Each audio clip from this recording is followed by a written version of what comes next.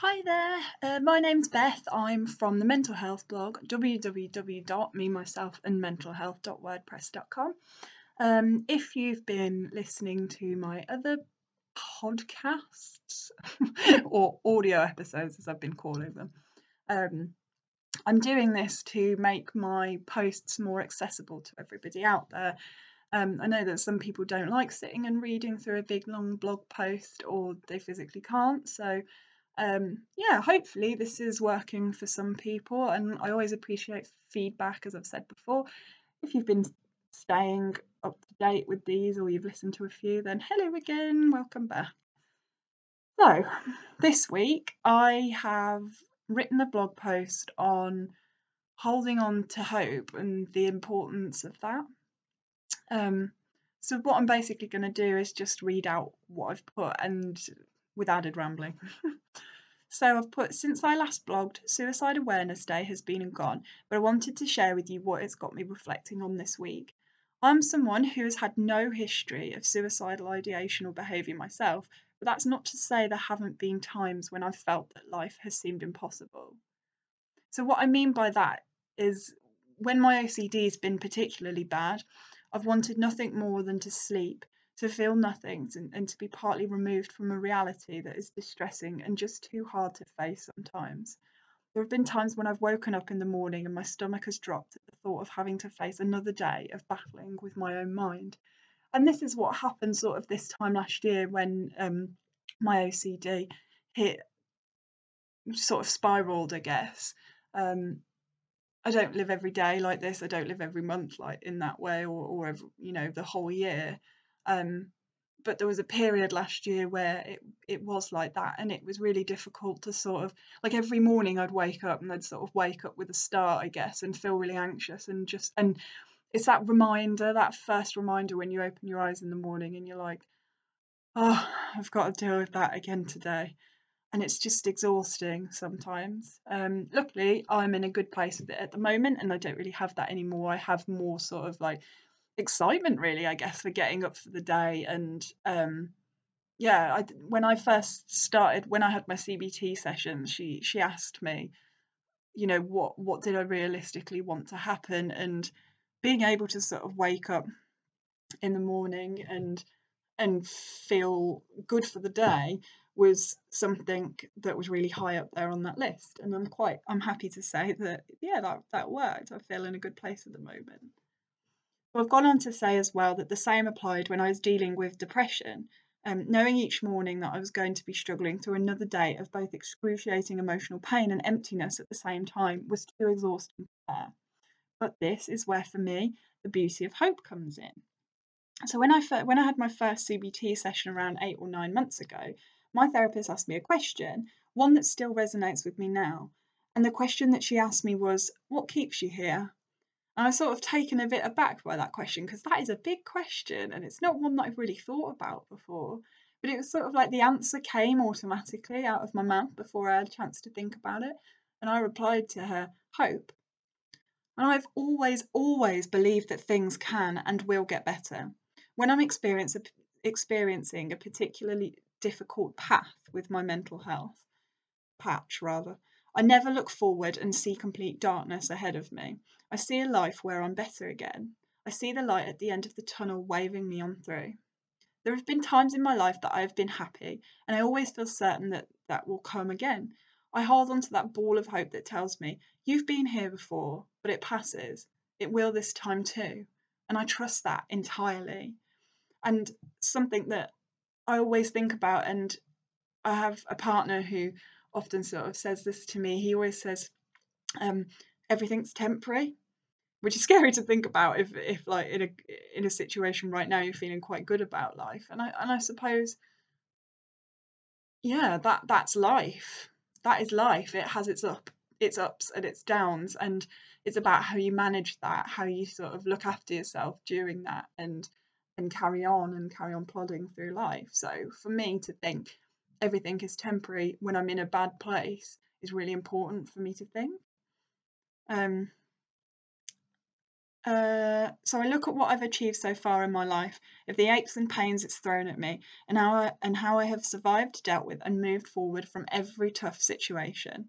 Hope helps me to believe that because I've done it before, I can do it again.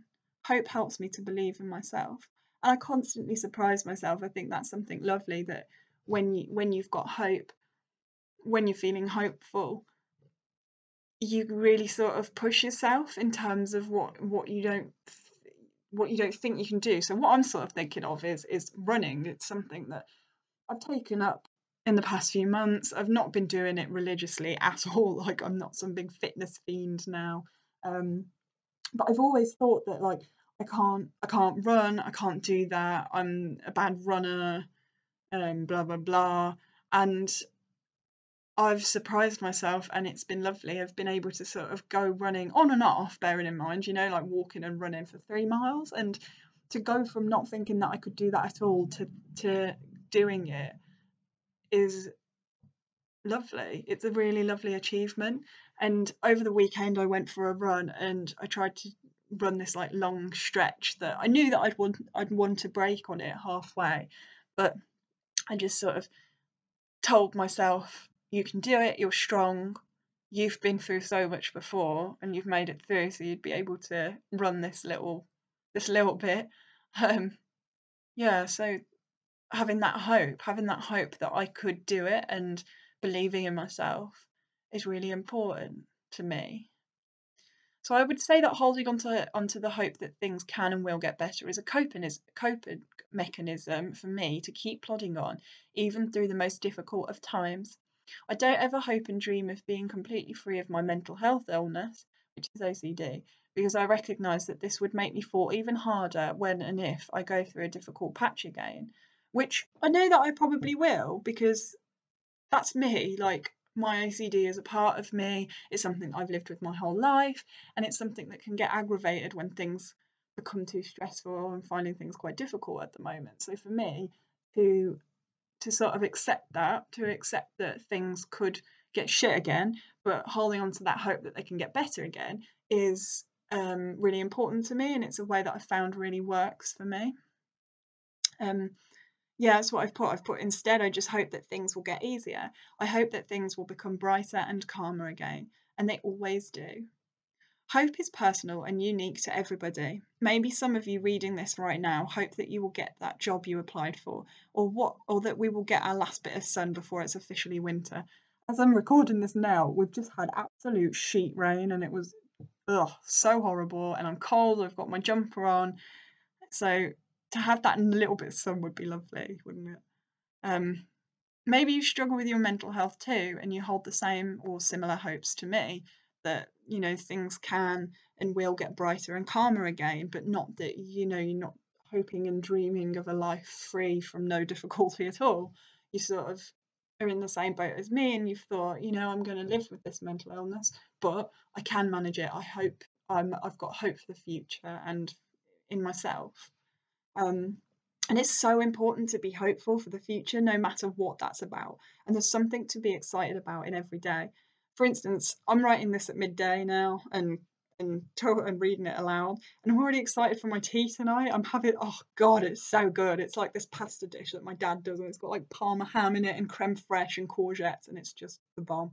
So yeah, I can't wait for that, and that's just something very small that I'm excited about, and hoping that it's going to be good, and hoping that my evening is going to be lovely and relaxing. That's sort of keeping me going through this day. So, there's no right or wrong answer. It can even be the tiniest of things that seem silly but are so important.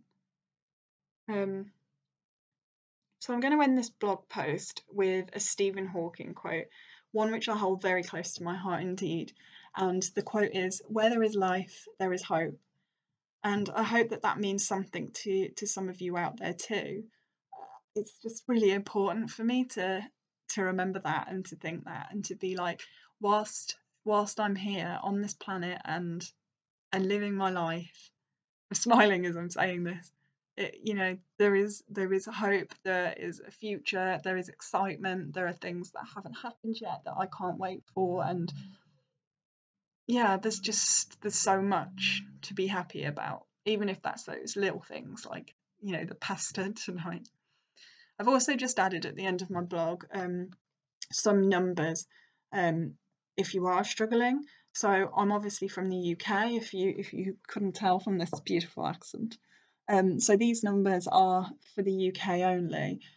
Obviously I could sit here forever and Google the different helplines that are out there in other countries, but that would take a lot of research and a lot of writing. So these helplines will exist, I'm sure, in other countries. So if you just sort of Google telephone emotional support or something like that, and then the country that you're from, then I'm sure that there'll be some results that come up.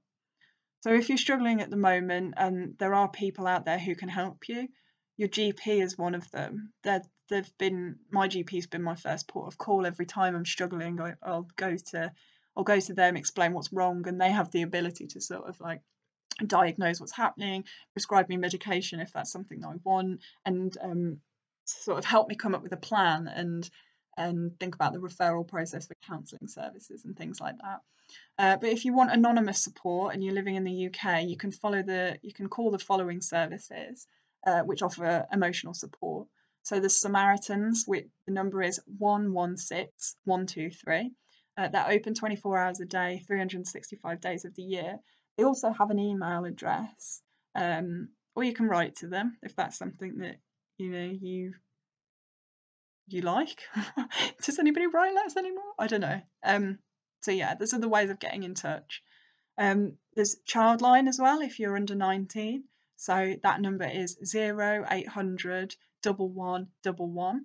That is open 24 hours a day too, 365 days of the year. And I used to volunteer for Childline, so I can say as well that you can email them, and there's also an online chat. So if you don't want to sort of talk to anybody over the phone, then you can do that.